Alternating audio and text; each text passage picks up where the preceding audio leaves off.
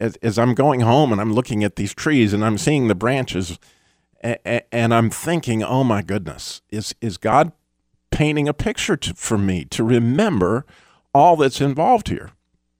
And so this morning, Bill likes my paper plates, but I had to take notes and I wanted to write them fast, and there was a paper plate right there and I liked it. So I just did.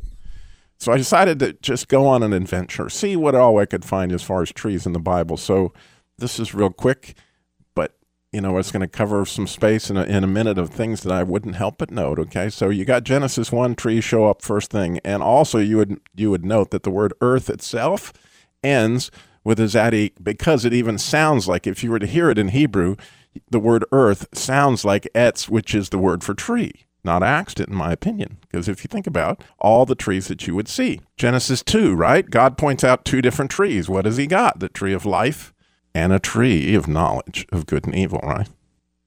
And certainly a lot of Genesis 3 has to do with some eating of the fruit, the trees.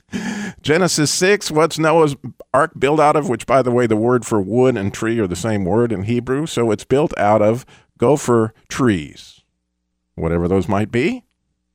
In Genesis 18, when the three people come to visit Abraham, right, that we believe are the Trinity, or I believe it anyway, they sit under the shade of a what?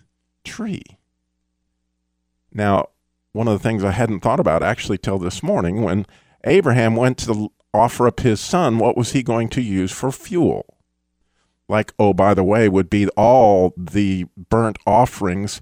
In order to make things right, what were they going to do? They were going to use wood. I don't know if you've ever thought about it. I was just thinking about it this morning.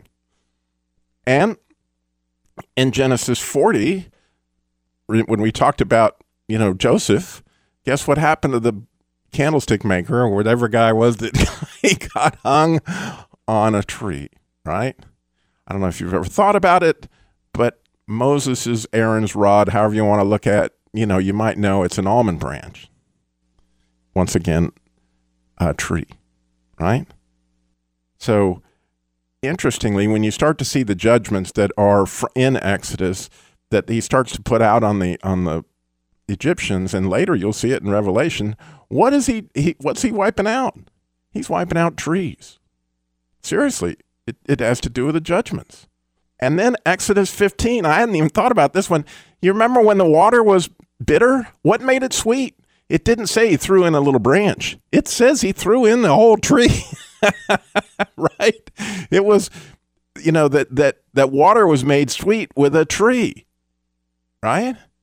And then obviously you got the Ark of the Covenant was made out of wood. All the poles for the tabernacle, they're all Zadik. They're iron Zadiks, which an iron is the letter that would mean eye. And so it's like you're seeing righteousness when you see a tree.